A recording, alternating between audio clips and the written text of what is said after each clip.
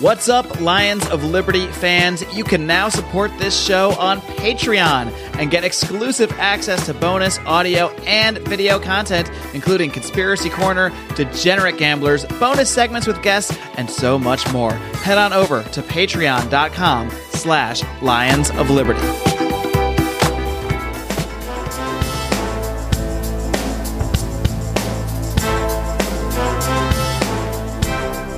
Welcome to Felony Friday, a presentation of the Lions of Liberty podcast. Here is your host, John Odermatt. Felons, friends, and freedom lovers, welcome back to another edition of Felony Friday, a weekly show right here on the Lions of Liberty podcast. Of course, Lions of Liberty is home to 3 shows. Every Monday, we kick off the week with our flagship program hosted by Mark Claire. Mark interviews leaders in the Liberty movement. Every Wednesday, we have Electric Liberty Land, hosted by Brian McWilliams, your weekly shot of culture, comedy, and liberty. And this past Wednesday, Brian had a great show with the founder of the 10th Amendment Center, Michael Boldin. Definitely check that one out. And of course, every Friday, this show, Felony Friday. You can get all 3 of these shows delivered very nicely to your phone without doing a thing if you just subscribe on Apple Podcast or Stitcher or Overcast or Google Play or wherever you get your podcast. I mean, there's so many podcasting apps, and I honestly think that we're on all of them now. So do that, please. And also, if you feel like it, if you have time, go to iTunes or Stitcher or whatever app it is and give us a nice little review. Give us a little 5-star rating. That does help with the magical algorithms that rank the podcast, so we can reach more of the ears with the liberty coming in the ears. That's what we want, to get a bigger audience. I have an awesome guest today, and I'm going to introduce him in just a minute.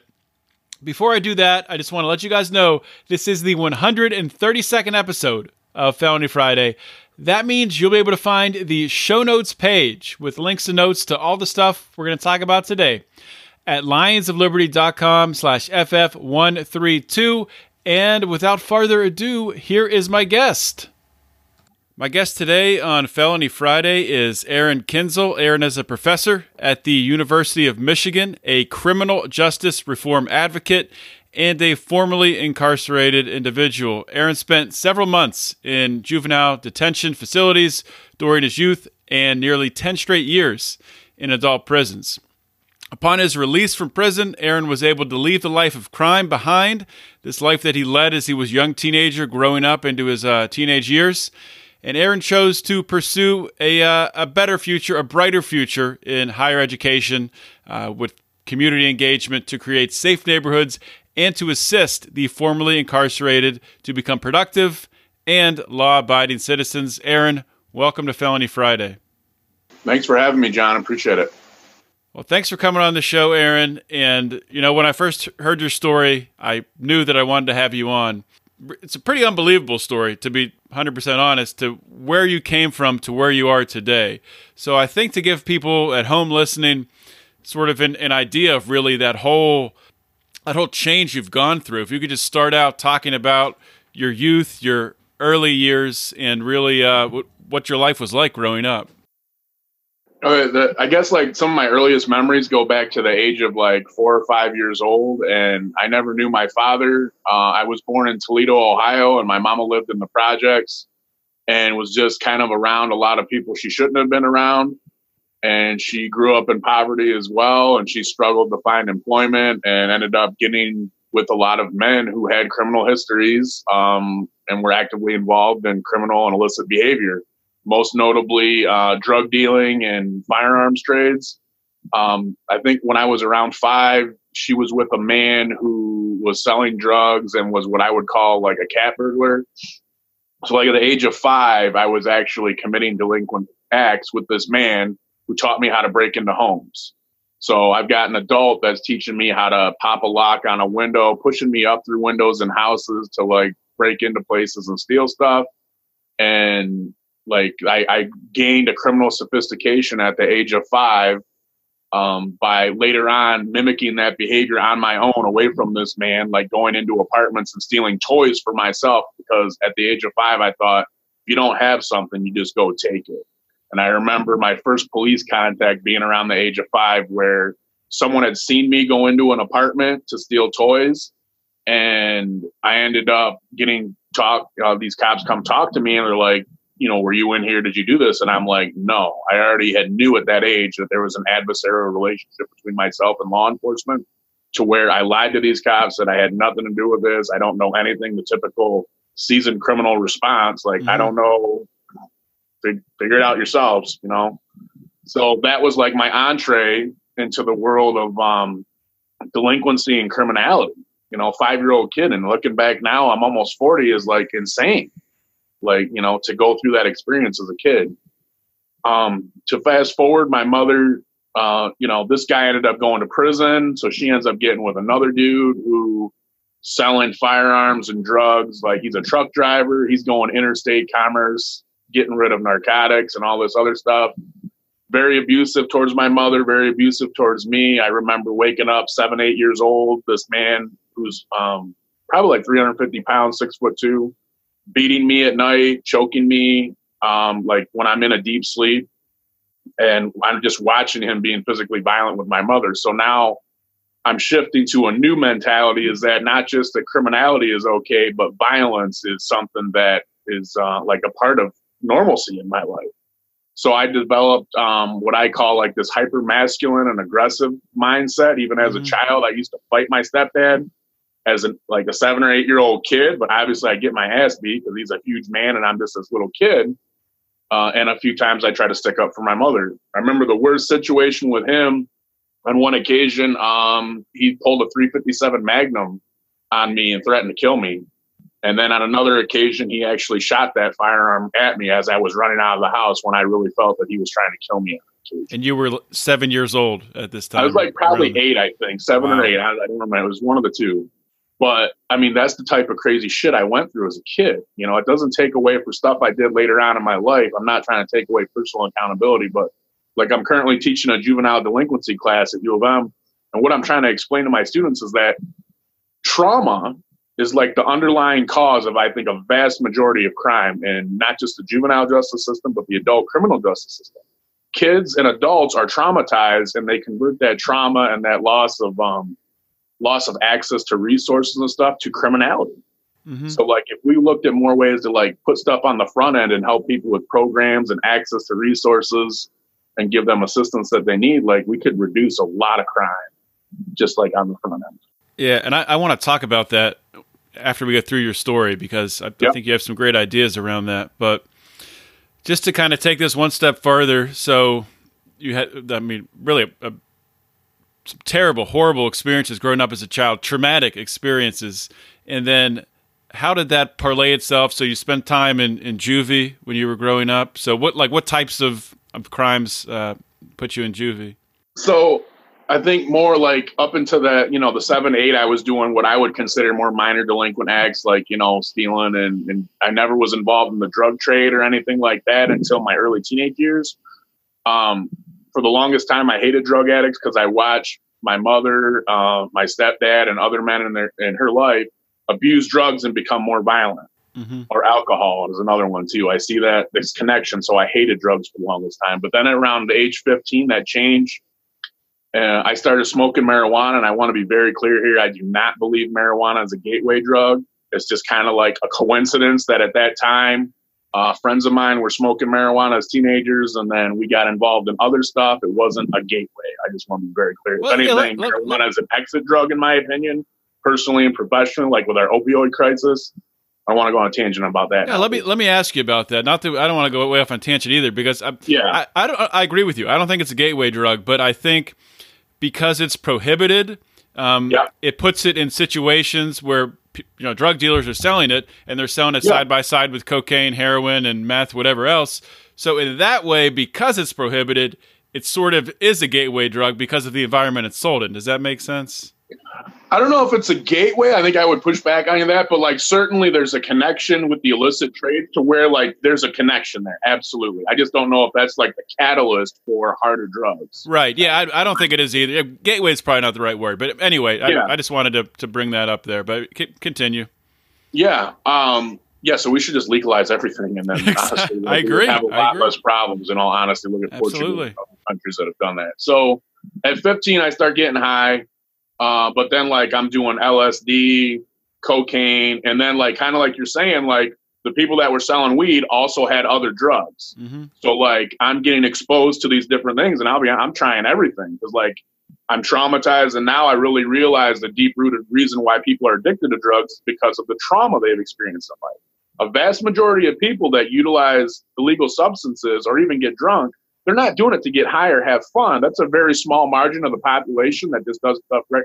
A lot of people are doing it because of the trauma. They're upset. They're not happy with their lives or what's going on. So they try to like mask it, the pain with drugs. So that was no different for me.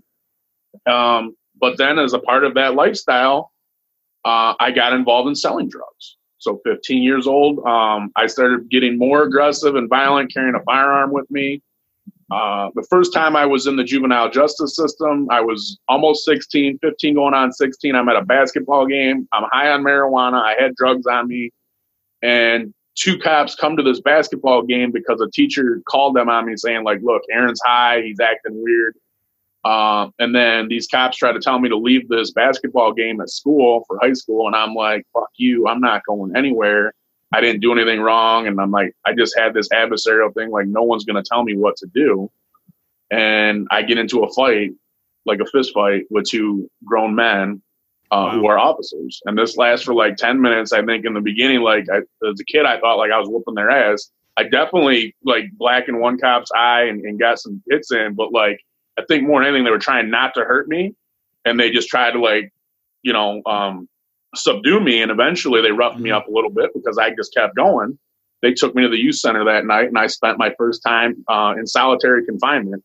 It was my first time in the juvenile justice system, 15-year-old kid. And then fortunately I got out very shortly thereafter because my mother's husband at that time had connects to like crooked attorneys who flipped that whole situation on me to where like these cops abused me as a kid and it was police brutality, which in all honesty was bullshit. I started that whole thing, but they got it to where they pushed the DA to just have me released. Wow. So that was like kind of a really weird situation where there's some different like areas sometimes where on the wrong side of the law, if you have the right connects with attorneys, even if you're doing some grimy shit, you can get away with it.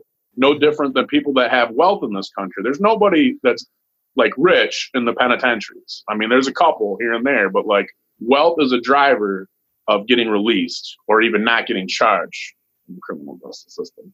So like from 15, that empowered me. Like, I'm like, I can whoop 2 cops' asses. I'm fine. And I got this, like what I call this God complex to where I could get away with anything.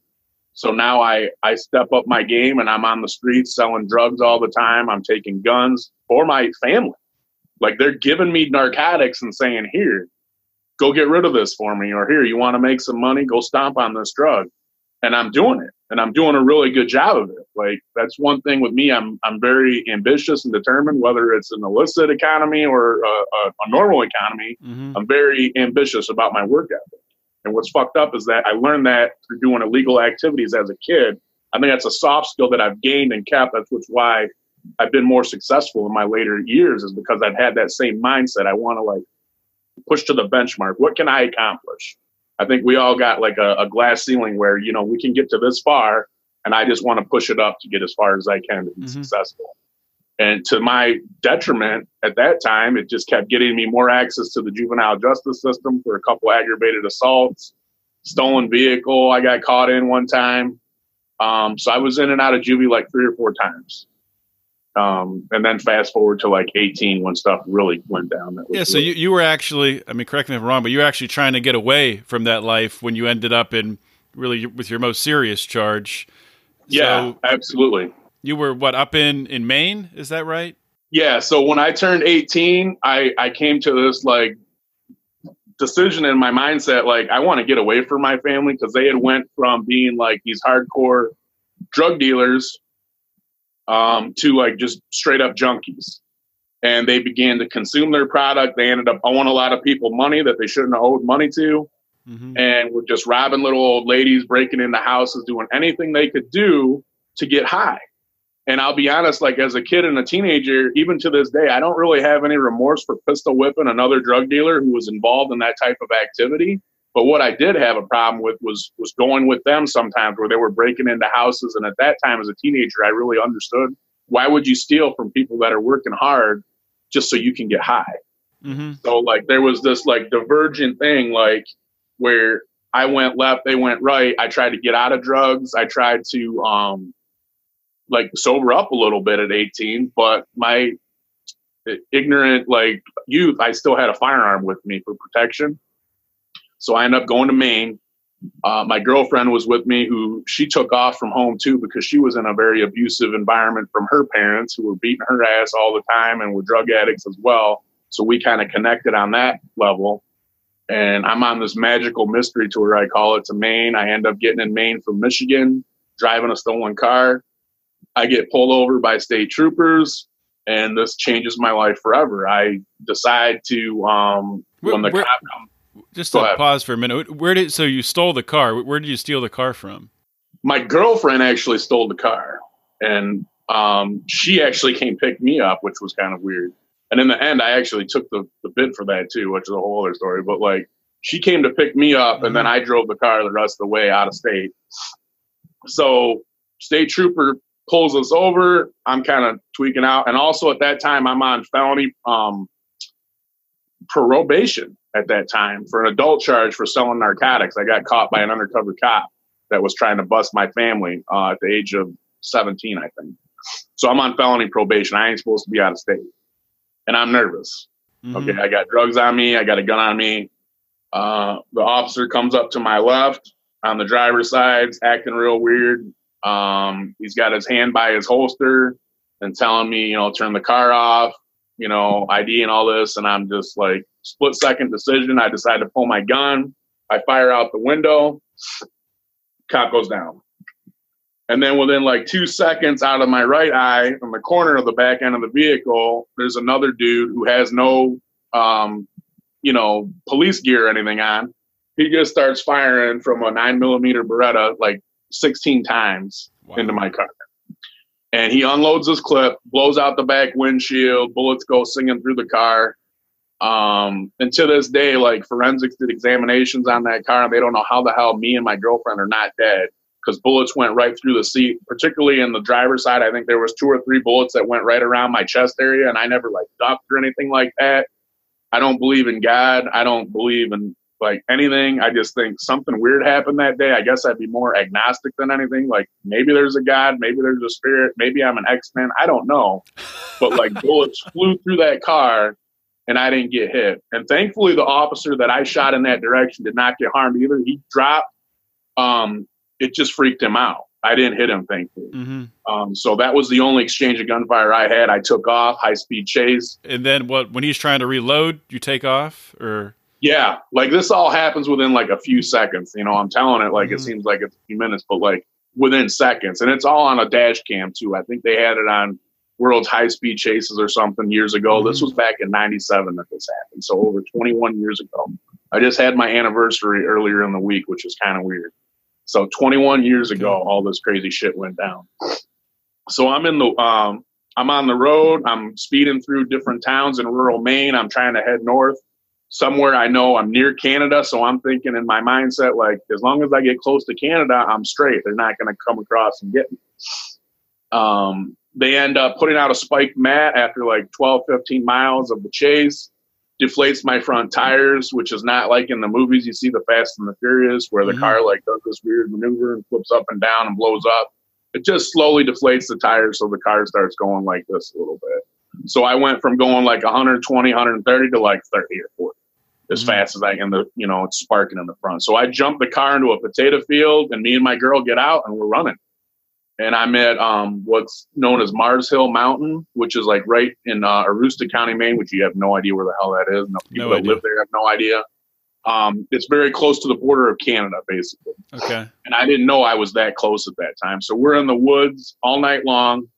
I found out later that over 100 law enforcement officials were searching for me and my girl. That include Canadian Mounties, local police, state police, military. The feds were out there. Anybody in that area from both sides of the border, which I thought was really weird, find out later on that they had mounted Canadian assistance from their government to find me so quickly. So, they didn't get me.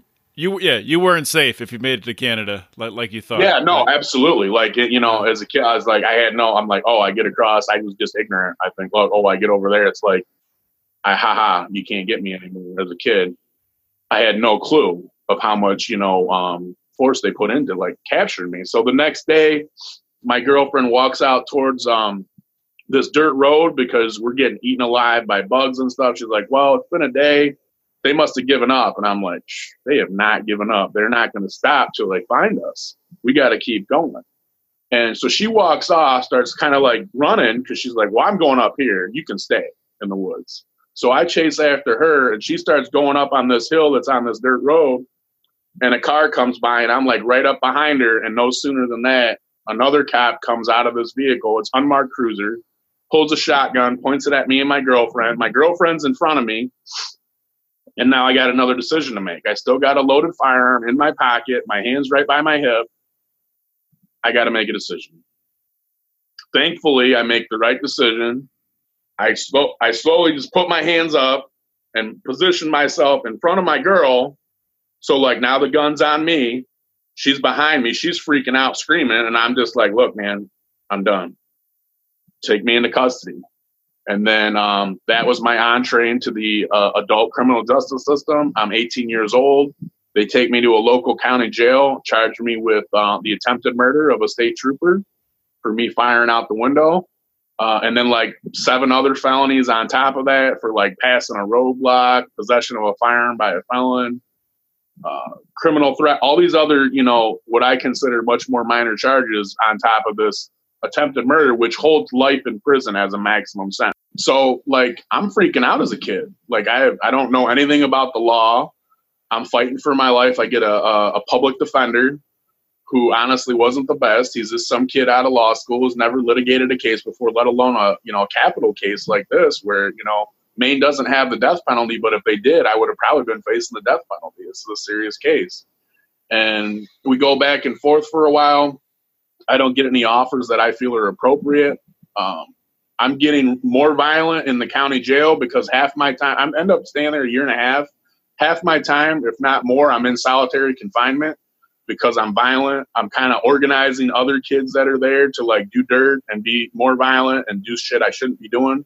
Mm-hmm. In the end, I end up going to trial, and I ended up getting a 19-year sentence with a split sentence, which means like I would do 11 years straight, and then I get a mandatory parole, but then I have the 19 over my head. So in reality, in the prisons, I only did a little less than 10 years because I earned a little bit of good time. So how did you you said you didn't have the best legal representation. How did you go from potential life in prison down to that sentence? Well, so the other part I missed in the story was that my family, particularly my grandfather, because my mama and the drug dealers were not helping for my legal case at all. My grandfather got together like a few $1,000s and gave it to a private attorney as a retainer for my trial because I couldn't get a good disposition for a plea bargain that I thought was fair. And then in the end, he pushed it and got me. I don't still think it's fair to this day because of the circumstances of the case.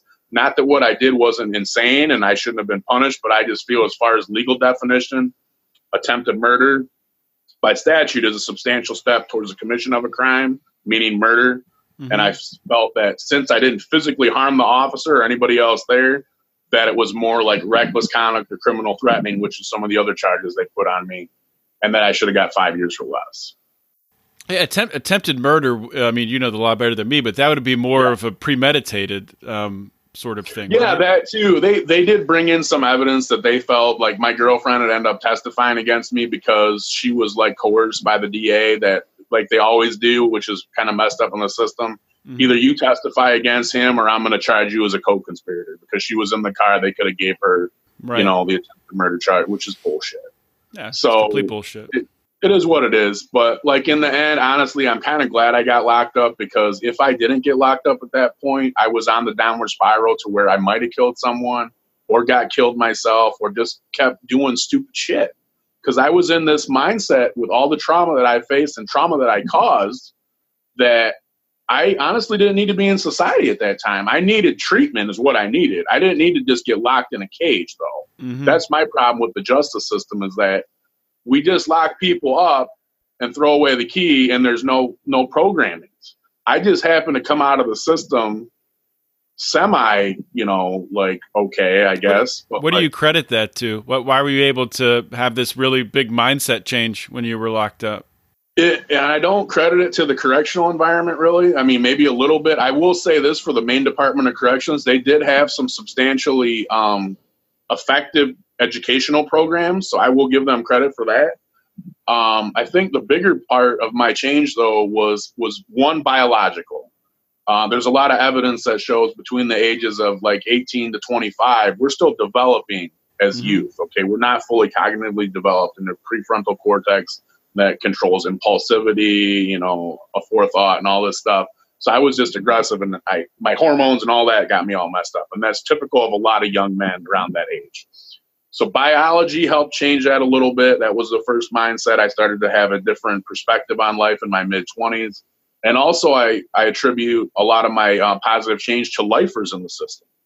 A lot of men that were serving life, most of whom did murder beefs, instilled in me the value of education, of community engagement, and just transformation of myself. They pushed me, like, for the first time in my life, I had father figures who I respected, because these men were like me just 20, 30 years later, who had killed someone, were involved in drugs, abuse, whatever, but they had evolved over, decades, and they had filled themselves with, legal knowledge, policy knowledge, and just literature. And they kind of opened that door for me. They didn't force it down my throat or anything, like say, here, you have to do this or else. But they opened the door, and I respected them for that. And I started to read about law and policy. I fought my case. I ended up turning away from physical violence. They taught me that physical violence is only necessary if you or a loved one's life is in danger somehow. Mm-hmm. That's the only time, and I still hold this to this day. Like, I'm like safe now, I call it. But if someone tries to harm me or my child, look the fuck out, because I'm going to do something to protect myself, or like my child or my girlfriend or whoever it may. As you should, yeah. As I should. I mean, different people have different perspectives on that. That's my 2 cents. And I don't feel that I'm out of line for that. I can do what I have to take care. But I should never just go punch someone in the face, try to shoot someone, stab them over an argument or drugs or any other dumb shit. That's just like, it's not necessary. But we artificially create crime in this because, like, go back to drugs or other things. Like, you have illicit economies where violence is seen as, you can't go litigate a case. Someone owes you 3 pounds of marijuana or cocaine or cash. You can't go litigate that case, and it's not a natural business environment. You got to go shoot someone in the face to go resolve that conflict. It's just ridiculous. We're creating crime in this country. 100% right. That's what I always tell people with prohibition of anything. I mean, you talk about absolutely from prostitution to heroin. There's no way, if there's any sort of disagreement, there's no way to arbitrate the case other than violence. Or some other means. Violence is the legal system of the streets, unfortunately. Yeah. That's how you solve conflict. And whoever's the most violent is kind of like out in the streets with the CEO. Whoever has the best attorneys and the best money on the streets, like Verizon, GE, Walmart, they run the shit because they have the cash and the lawyers that litigate and the lobbyists to control commerce. Right. On the streets, you got to be a cartel that's violent, guns, henchmen, killings. That's how you control. That's how you become the big dog. And it's ridiculous. I don't know. So, like, that changed me. So I become more educated towards the end of my bid. I took my first college course. So I'm like, probably like 26 or 27 years old. Mm-hmm. I'm getting real close to my release, and I got a mandatory parole, thank God, because I was not the nicest. I was in and out of solitary. Taking this college course in psychology changed my life forever. I ended up getting an A in this class. It was on these old VHS tapes where I would just watch these and do the homework and read a book. Mm-hmm. And I realized this is my out for when I get out on the streets. I can like go to college, learn some skills, and hopefully be accepted in the marketplace. So I ended up getting out of prison in 2007. So now I'm a 28-year-old grown man, but I still had a lot of trauma that I didn't realize from being in the carceral state and never really dealt with a lot of stuff pre-incarceration. So I had problems with communication, my emotions. I was married at that time, and my wife and I didn't get along because I was very I internalized a lot of shit. So I didn't talk. You got married while you were in prison, or just soon right after? Right before I got out of prison, I got married. That's a whole other weird story. I ended up meeting this woman who was teaching French, and I was learning French from some guy that was inside that was from Canada, spoke French fluently. He was teaching me French in prison. But then, I ended up meeting this woman that was in the area. We started corresponding. I was learning French with her. She started to come visit me. We hit it off. And, I rushed into something I never should have because it was a disaster. It was great in the beginning. I really loved my wife at that time. But things just went out of control. We ended up getting a divorce. I have a daughter with her now. But, I also she had some issues too, but I don't even want to get into that. But my biggest problem why the marriage failed was that I was not open with her. And I had all this emotional trauma that I didn't know how to describe. So when she would want to talk about something, I'd be like, I don't want to talk, or I'd just go away. I'd hold it in. But now more I'm realizing when I'm reading up and meeting with other people that have done big time in prison, it all boils back down to trauma and how we're not, particularly violent offenders like myself, we're conditioned to be hyper masculine, aggressive, and violent. And that shit is still deep inside. And I don't know how to open up and be soft per se, not even soft, but just open with my emotions and talk about things in a normal human way where I can exchange. I'm getting better at that now, but honestly, it's been 11 years. So my theory is this, and I haven't tested this yet, but for every year you do in a correctional setting, you need that many years at a minimum to kind of get yourself right upon release. So I did almost 10 years in prison, and I've been home now 11 years. And in all honesty, this is the first time in my life, this last year or so, that I've really started to feel right. And I've really been focusing and being more open about some of the shit that I've gone through as a kid. Talking about it publicly is one thing, but getting into really deep conversations with loved ones or friends, family is totally different. My name is Dale Kearns, and I'm running for United States Senate in Pennsylvania as a libertarian. I'm a concerned citizen who has had enough. I work as a project manager for an electrical contractor in southeastern Pennsylvania. There I manage large commercial and industrial projects. I'm a husband and a father of 2 energetic little girls. I'm running to advocate for a society where my girls have more liberty, not less. Will you support our campaign? Unlike my competitors, I'm not a career politician. I don't have millionaire and billionaire donors. I'm running for Senate in Pennsylvania because I want to take the message to Washington that we want government out of our lives. Will you let me be your voice? Let me be the voice that says, we will not walk quietly down the road to serfdom. The voice that says, we need free market solutions. The voice that says, we need to end the failed war on drugs. The voice who will fight for the forgotten man, non-violent offenders wasting away in prison, and addicts who are afraid to speak up and seek the help they need. We are seeking members for our campaign team. I encourage you to apply. We need donations to help us spread the message of liberty across the state. We can go on hoping for liberty to happen, or we can fight together.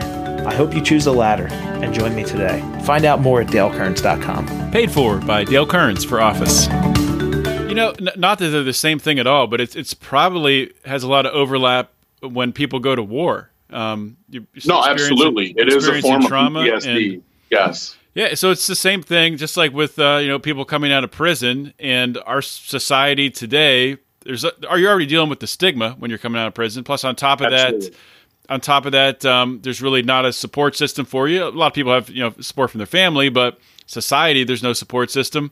Same thing when our soldiers come back over from overseas and seeing God knows what ship being blown up, all kinds of trauma, and they're just thrown back in. So with the military, you see this insane suicide rates, and with and substance abuse too. Yeah. Both. Yeah. So you see, it's a lot of overlap there. I really hadn't thought about that before, but and actually, a lot of my work that I do, I work with a lot of formerly incarcerated vets. Okay. So the good people in my family, one would be my great grandfather, who's he's 91-year-old World War II vet. This is the only man in my life that was ever a positive influence on me. And he was traumatized from the war. He was in a tank battalion that went over to Korea right after World War II, right at the cusp of when it was starting to end, and when the Korean conflict started up. And these vets that I work with, very comparable situation. Like you're saying, they come home from active combat, And I really hate the government for doing this shit. It's one thing to screw people that are prisoners that are out committing crime. That's not right. But like people that serve our country and they come home and they've got issues that are combat related, or the Veterans Affairs is so fucked up. They're not supporting our veterans. They want to send all this money in the Department of Defense. That's our biggest spender from a congressional standpoint. But where the hell is the money for the combat vets or the people that are having issues coming home? It makes me sick that our Congress and that our government is doing this, that they'll spend billions and billions and trillions of dollars on missiles and defense, but not the people that are helping to protect our country and our borders. It's just, to me, it's just the biggest scam ever. So I like my little 2 cents here. Anybody, if you don't support veterans and them coming home and you want to put money in Department of Defense, then fuck you. Really. Like you need to put some of that towards people, not little toys. 100% agree with you. So let's, we got off on a tangent there, but it was good. I mean, sometimes you need side tangents. I do that a lot in classes. So my students will tell you. I think you'll be a pretty fun professor to have. But let's talk about that a little bit. So you said you got out, you started pursuing education. That first step, was it as a having your criminal record? Was it hard to get accepted into a college? How did that work out? So not initially. So I started off in a community college, and they don't even ask about criminal. I've only seen it a few times where community college have asked about criminal history. They'll take anybody, in all honesty. Community college, they just want to make some tuition dollars. It's not about your academic achievement in high school or whatever. If you get a GED or diploma, they're letting you in. I did really well in my associates. I got that in 2 years. When I did start to struggle was when I went to go from the community college to a 4-year liberal arts school. I applied to a couple places. A couple schools told me no because they asked the criminal history question. One school let me in. I ended up going there. I ended up getting my bachelor's degree in less than a year. So I got that with honors, and I was a part of this Ronald E. McNair Scholars Program, which is from the U.S. Department of Education, the special fellowship that teaches you about graduate school and going on to a doctorate, yada, yada. That kind of empowered me to think about going on to grad school. But all this time, so the first 3 years home, I'm applying to all kinds of jobs, John, and no one will hire me. I can't even get an interview because of my background. I'm checking that box, and this is not unique to my story. Although I did some real serious shit, let's be real. Okay, but I never even got to the point where I'm talking about what I did. It's just felon is felon. So someone that attempts to shoot a cop, I'm here. That's pretty high. Someone down here that like got a marijuana charge from like 1969 during the hippie movement as a grandma now, 40 years later, it's the same. It doesn't even matter. It's felony is a felony. Felonies are forever, basically. So it kind of upset me, and I'm trying really hard and I'm getting honors in school. I'm doing great. I'm starting to develop my communication skills a little better. I'm doing, all right. So I'm like, well, I'm just going to go to grad school. Maybe then I'll get an opportunity. How were you able to pay just for your living expenses, stuff like that? I was just living in poverty, dude. Like I ended up, fortunately, when I first came home, one of my grandparents, I'll be honest, illegally got me an apartment because I could not apply. That's another problem with housing for people coming home. Very rarely will they allow you to live somewhere if you have a criminal history. So my grandparent had got me a housing set up for a few months. I stayed there for free, which was awesome. And most people don't have that. So I had a hell of a lot of privilege there to get that opportunity and have that trust that, I'm not going to go sell dope or do whatever. They gave me cash to help me originally. When I was in that associates program, my wife had actually found a teaching job right across the street from K-12 private education. And then I was just getting Pell Grants and student loans. That's all we had. Like, I think her income was like maybe 15 grand a year. And then I was getting a couple extra grand here and there from student loans and Pell Grants. That's it. Like, we were living at the poverty threshold. At that time, we couldn't get assistance of a minor child at that time to get food stamps. So I couldn't even get medical coverage or food stamps for like the first 5 years out, I think. I couldn't get any of that coverage until my wife got pregnant when I ended up getting in grad school. So fast forward back to that, I get into the University of Michigan for a graduate program.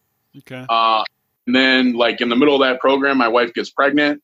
And now we're eligible to get healthcare coverage through Medicaid and food stamps. So that helped us out a little bit better. So now we're kind of like moving on up in the poverty scale. We've got extra food on the table. We got a baby on the way. And it's kind of freaking me out because like as a man, it's really hard. And this is something like I'm used to like being able to provide or take care of and I have a loved one now that I can't even support because I can't get a job. It's kind of crazy. I mean, and I did realize the system was set up like this, but I'm just thinking about it more now. So you have people like yourself, you're going through, coming out of prison, living in poverty. And then in order to get this little bit of government assistance, it's encouraging you, incentivizing you to have a kid, which one could argue that a lot of people in that circumstance should not be having kids. It's because you're living right at the poverty line, but that's the sort of what the system incentivizes. Yeah, it's a little different now. I think now you can get, they changed the law to where you just have minors in the household. They don't have to be your kid. Or even just adults can get food stamps or health care now if they're below the poverty. They changed the law. But now they're just changing because of Trump's executive order to where you have to have work requirements, which I can understand to an extent, but like there's no jobs. If you're not really create a federal job system. If you want to have people out work that are able-bodied, create a federal system, guarantee them a job. Let's put some of those billions and billions of dollars in our debt towards that. You want to get people off welfare, guarantee them a job because there's no jobs in the industry sector anymore. The big three automakers, that's all gone overseas. Technology is off like in the stratosphere now. There's no more jobs anymore. People can't even find work if they wanted to. But like for me, so like the formerly incarcerated like myself, I'm struggling even more than just the average person that can't find a job because of the economy. This was around the era too that in 2008 when we had the housing crash and all the fishy stuff going on with the banks.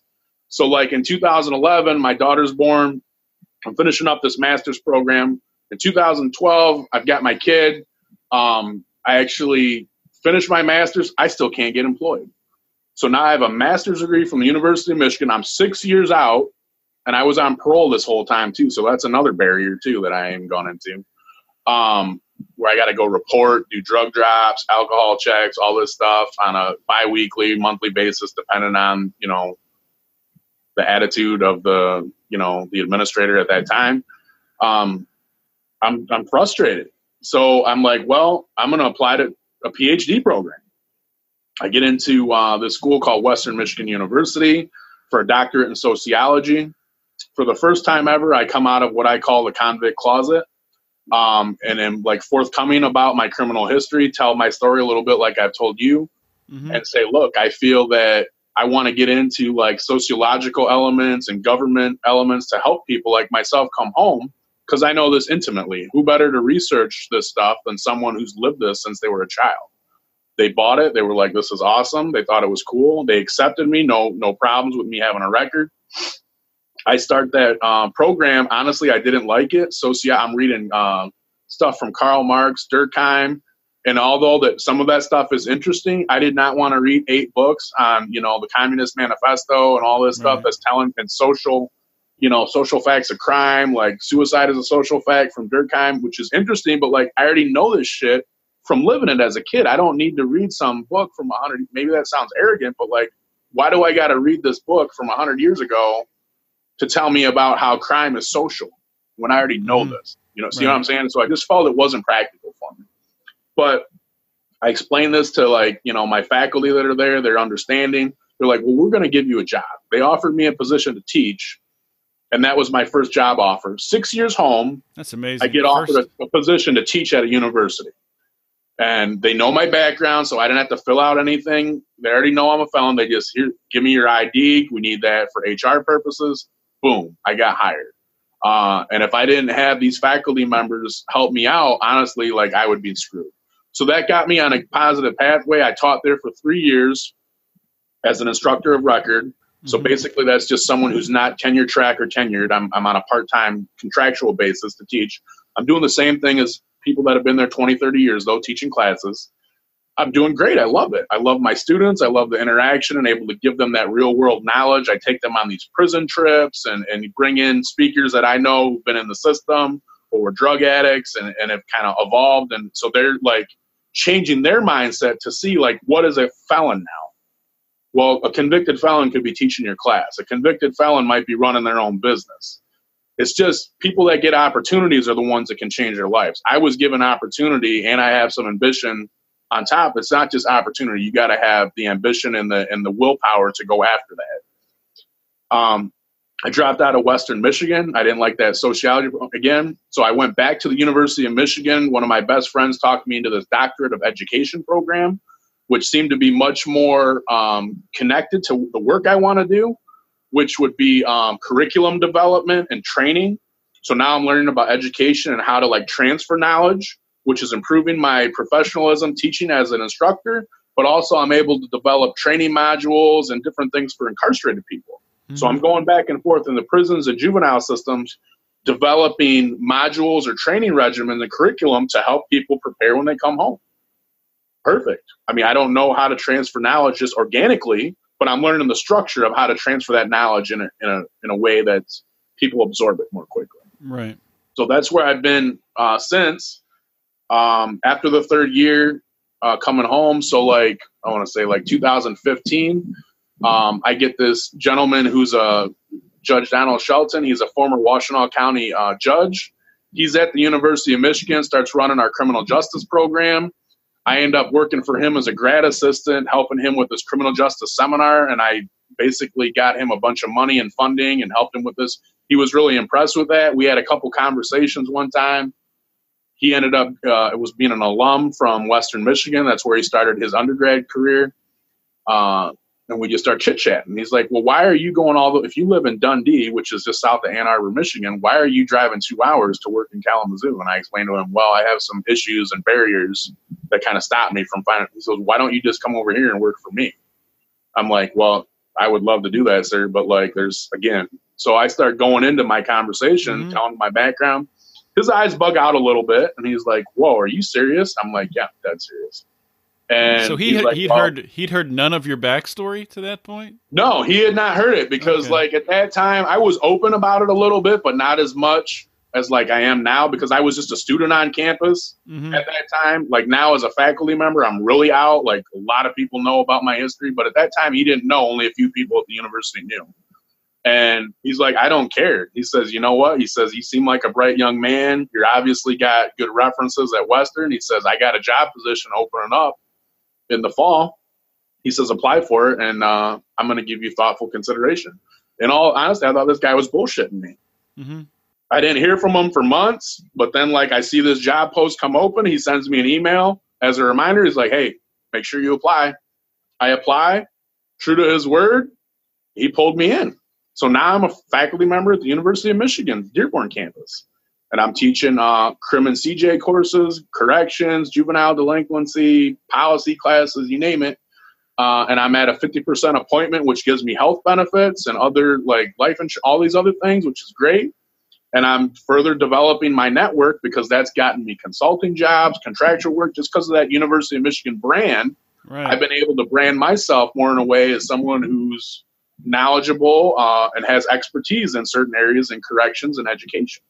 So I'm thankful for him to giving me that opportunity, and the University of Michigan, in all honesty, because they asked the question too. I'm going to put them on Front Street, but they still let me in. They let me in for 2 graduate programs despite my criminal history, and they have employed me for the last 3 years now. I've been working there for 3 years. But they still ask the question. But at least with them, I got to give them credit. Like they go on a case-by-case basis. I know that they have like refused to let some people into school and employed there because of their background circumstances, but you know, that's neither here nor there. I'm happy that I'm getting it. Yeah, that's important to give the university credit, because I've had other guests on who, I mean, one of their biggest struggles, people that want to pursue higher education, or maybe they have an undergrad degree and want to be able to go to get a master's degree and are just blocked. They have nowhere to go. So absolutely, that's part of that stigma. We need more universities to step forward. So definitely praise them for that, for sure.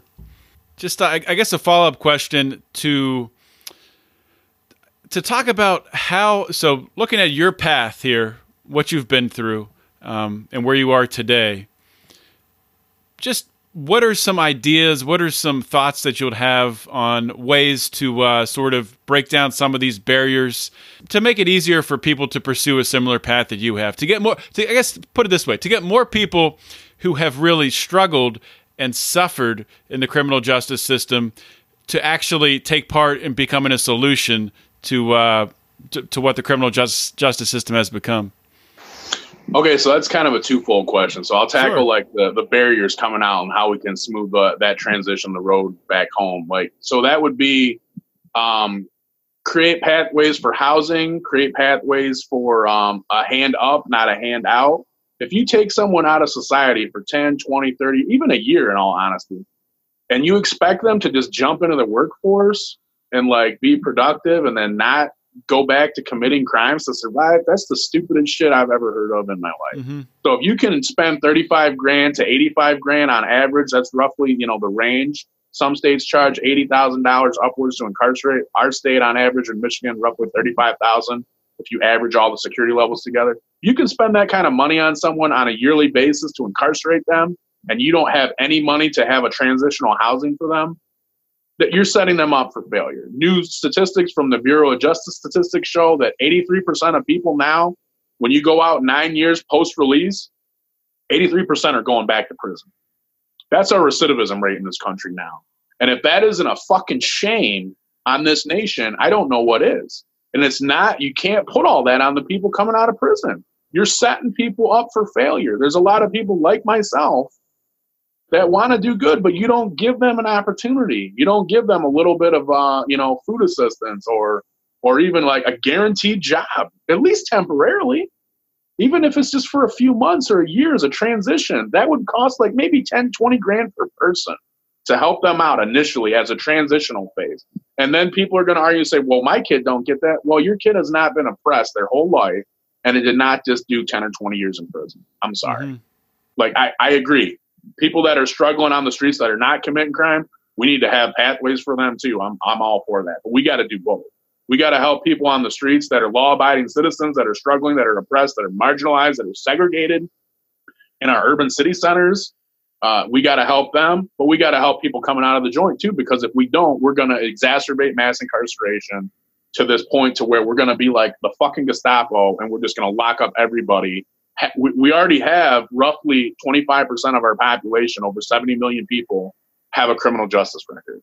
Whether that's an arrest, probation, conviction, almost 70 million people on average, there's stats that show that. That's a lot of people. We got 320 million people roughly. I think we talked about it earlier. I mean, one way to help to solve this problem is to end the war on drugs. I mean, legalize all these drugs, bring that all out of the shadows, and in part, allow the market to regulate stuff. I mean, if you're going to have these drugs sold legally or sold through pharmacies or whatever, there can be different ways, different venues, but to take that power away from the cartels and the gangs and these violent networks of people, that's not half the battle, but that's a big part of the battle right there. Would you I'd stop locking these people up? For sure. You're definitely right, John. I'm with you 100%, bro. If we did that, you're right. Like it, and these all they'll be like, well, what are the cartels going to do next? They're going to organically dissolve. Yeah. Maybe they'll take some of that money and get into some type of like legitimate industry. Who cares? I'd rather have them go finance like some like project or something, building or oil refining, whatever the hell they want to do, than out shooting and murdering people in the streets. Come on, think about that. Yeah, these people, cartels and gangs, drug dealers, these are entrepreneurial people. They're highly motivated people the reason why they've gone down this path, it's maybe a lot of it's how they grew up, or like yourself, it's what you saw growing up. It was the path to make money. So that's why they did it. If that goes away, lucrative marketplace too. Yeah, it is. Absolutely. If that goes away, a lot of them will find their ways into other businesses for sure. No, I totally agree, man. And you got so many people, just like myself, that's what I often tell my people that I talk to in the prison system, is that entrepreneurial spirit will gain you access to the marketplace. If you can't get a job, make a job for yourself.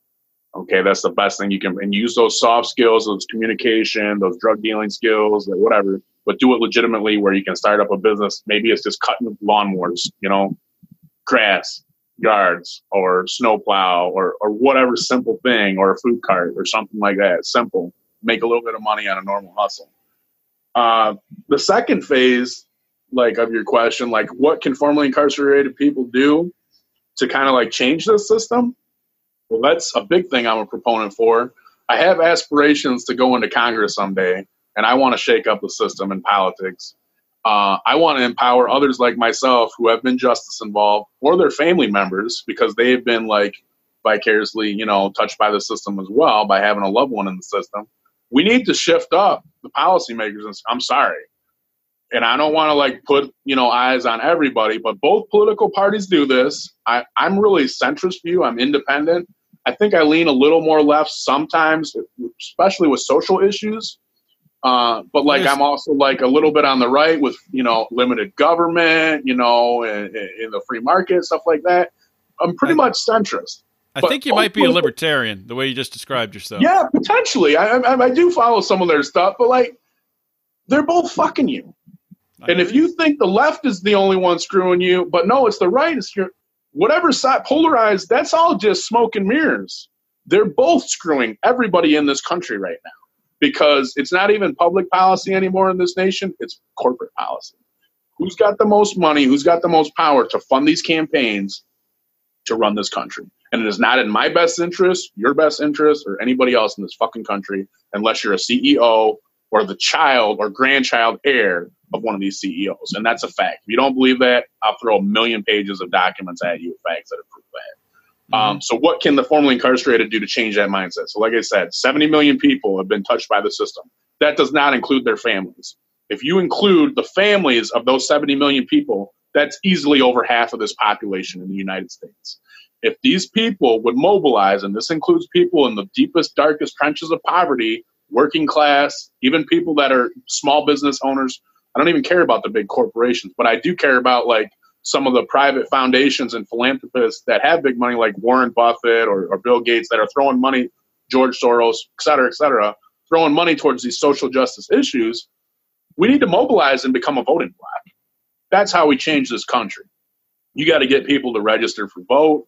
You got to get people to run for local elections. It's not even Congress really that's going to make the biggest changes. It's the local elections that will change 100%. This country. Because if we get enough local changes across the nation, eventually we're going to have this political atmosphere where organically we will start to change Congress. They're going to not have a choice because the states will have more control and autonomy than going over this federal bullshit where we're just handing out money to the select few. And then eventually take over Congress and get control over the government and minimize federal impact. We don't need all this federal oversight for shit. States need to have more autonomy. Like marijuana is the perfect example of this. Why the fuck should the government, the federal government, say the state of Michigan cannot have medical marijuana? Well, assholes, our voting bloc said, and a majority of our voters say we want it. Who the hell are they to say, no, we can't? And Jeff Sessions and Trump are saying this is blah, blah, blah. Trump has kind of changed his mentality now because it's the new hotness that he might support marijuana, regulate, He's gone back and forth and back and forth. Back and forth. But like they have no business going into states' rights. The only thing the federal government is there for is for a couple things. One, national security. First and foremost. We got that covered. Ain't nobody touching us. Okay. Two is interstate commerce. We just want to make sure that the states play nice together. That's really it. That's the only thing that they really should. And honestly, they shouldn't even be collecting a tax base. That should be broken off to the states. 100%. If it's Florida, it's Michigan, that's our business. That we don't need all this extra money. There should be another way that they can raise money. And that's the way. I think everyone has the same complaint. There's too much money in politics. These politicians are bought and paid for by the corporations. And you nailed it right there. A lot of people don't realize the way to end that is to localize everything. Bring it into your local communities. And really, those decisions, the more decisions that you can make at the local level, the community level, the state level, the better. And that's going to eliminate this the corporate influence, the corporate government influence that these big CEOs and these people do not have any of our self-interest at heart. It's all about the bottom line. I mean, exactly. Yeah. And the bottom line is they're not even working on issues in Congress. They're working on, like right now as we're getting for these midterm elections, like everybody's just pulling cash. They're not writing policy up or trying to figure out the problems that are going on. They're just worried about getting the next few $1 million to make sure they get reelected. We need to Citizens United decision from the United States Supreme Court is probably the worst policy that we've had in decades. You're going to have unlimited money be flowing in from corporations and big spenders. We need to take money out of politics, period. I think there should be a cap, maybe like 10 grand or something. That's like the most anybody can get. With social media, there is no reason why you need $100 million to run for Congress. There is no reason at all to have that type of campaign contributions. If you are out in the community, you can take 10 grand in your little district and travel around and meet people and talk to the voting base, not worry about these lobbyists and these corporations. That's what's screwing our country. Again, it's financially driven system. Well, what they do is, I mean, I'm learning more about this because I'm a libertarian and I'm managing the campaign for the U.S. Senate candidate in Pennsylvania. Cool. And we don't have much money. I mean, we have a little bit of money, but our social media reach, we're starting to make an impact. But I'll see the Democrat and Republican candidate, bringing in tens of millions of dollars. And what they do, a lot of it, they just spend it on building up this huge staff, just employing this group of just bloodsuckers around them that do nothing. I agree. Yeah, you it's don't yet. It's this crony stuff. Yeah, everybody. You support me, you give me a little bit of a voting base, I'll give you a job, your sister a job, your brother a job, whoever. You're absolutely right. And that's money that we could be putting back into community development. If you get $100 million for a small district, a congressional district, $100 million in a small area that's like maybe half the size of a county, the change that could make in a community, that would be profound. But no, we want to piss that away every 2 years for these House representatives. It's just, it makes me sick. It really does. And people are not woke, John. And that's what my biggest thing that I love about my job is that I have no filter. I can go off on these tangents and these students hear this and they're like, oh my God, their mind is blown. They're like, what do you mean they can just pay off senators and representatives? I'm like, it's legal. It's legalized bribery. You get $100 million for a campaign. Look at what's his name? Speaker of the House, Paul Ryan. He's about ready to get out of here, but the Koch brothers gave him $500 million days after he signed that fucking tax bill that saves them billions of dollars. If that is not fucking bribery, I don't know what the hell is. And it happens every day. I don't want to just throw the light on them, but that was pretty profound. Here's $500 million, bro. Days after that big tax bill came through under the Trump administration. Really? And it's all in open. Nobody says a fucking thing. I think I've seen it on maybe 3 articles, maybe in USA Today, Washington, and it dropped. $500 million just bought the Speaker of the House. But it ain't just him. I don't want to attack the Republican Party. The liberals are doing it too. And everybody else is getting all these cash benefits. It's just, I don't know.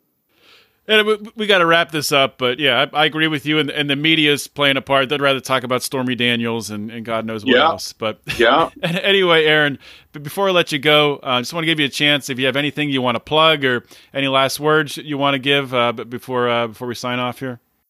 Well, I just want to say to you, I appreciate you having me on and appreciate your work. Some of your podcasts are great. I think it's a great way to kind of change the culture mindset of people like myself that have been justice involved and how utilize us as a potential solution. I hate having people used as a token convict, but have people that are justice involved, inform policy, help you make choices to where all of us together can mobilize this huge voting bloc and change this country. So it's representative like our founding fathers intended, where it's representative of the people, not corporations. So that would be my final thought. And, just don't judge a book by its cover too. Get to know people a little bit deeper and have a conversation with people. And I think diversity is important in this country. A lot of us that are from different races or socioeconomic backgrounds, we kind of other people, and we don't have that opportunity or take the opportunity to kind of learn about others. We're much more similar than we are different. And if we just kind of talk to each other, the working class, poor class, small business, etc., we would really realize, again, how we're all getting screwed by the government. I'm not anti-government. I'm anti-people that are running this government who are corrupt. So, well, I agree with you, Aaron, and thanks for coming on the show, sharing your story, and talking about these very important subjects. Thanks, John. Have a good one, and I look forward to seeing the episode. We'll see you. Talk to you soon.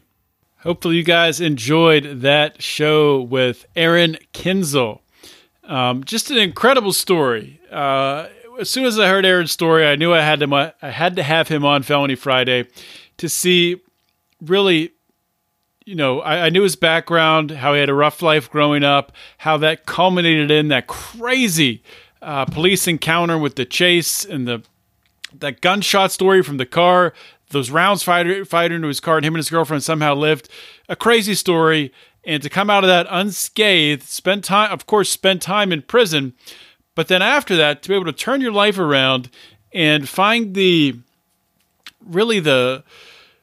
motivation to apply himself and get undergraduate degree, a master's degree, working a PhD, and to become a professor. It's incredible. It's a great story, and it is a story that needs to be shared. So please, guys, if you enjoyed this episode with Aaron Kinzel, please share it. Share it in groups on Facebook. Share it all around the world, because stories like this need to get out. And of course, there's going to be libertarians out there who push back, and they'll say, John, you should have challenged Aaron when he was talking about there need to be government programs to help prisoners reintegrate into society, blah, blah, blah.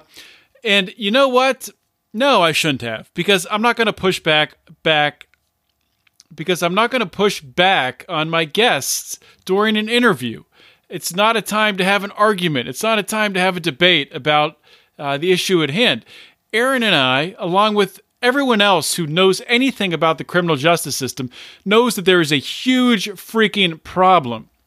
And that problem, Aaron and I obviously agree, that problem really, big part of it stems from the war on drugs, the prohibition of drugs.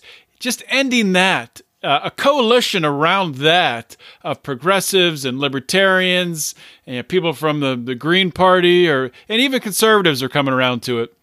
Even ending the war on drugs, that would be huge. That would massively reduce this issue, and I think would allow us to just shift some resources around that are in the criminal justice system, in the prison industry, and tweak that and shift it around towards reintegration, helping people who are locked up for violent crimes to be able to reintegrate into society. Because at the end of the day, it is a public safety issue. If someone goes to prison for murder, if they go to prison for armed robbery, if they go to prison for whatever, and if they are going to get out eventually, you can put your head in the sand and say, just keep them in prison forever, but they're going to get out. Do you want them to get out and have some skills and be able to conform and add value to society? Or would you rather they just get dumped back into society, no skills, can't get a job, can't find housing, and just see what happens? That's the worst idea ever. Whoever agrees with that approach is a moron. That's really all you can say.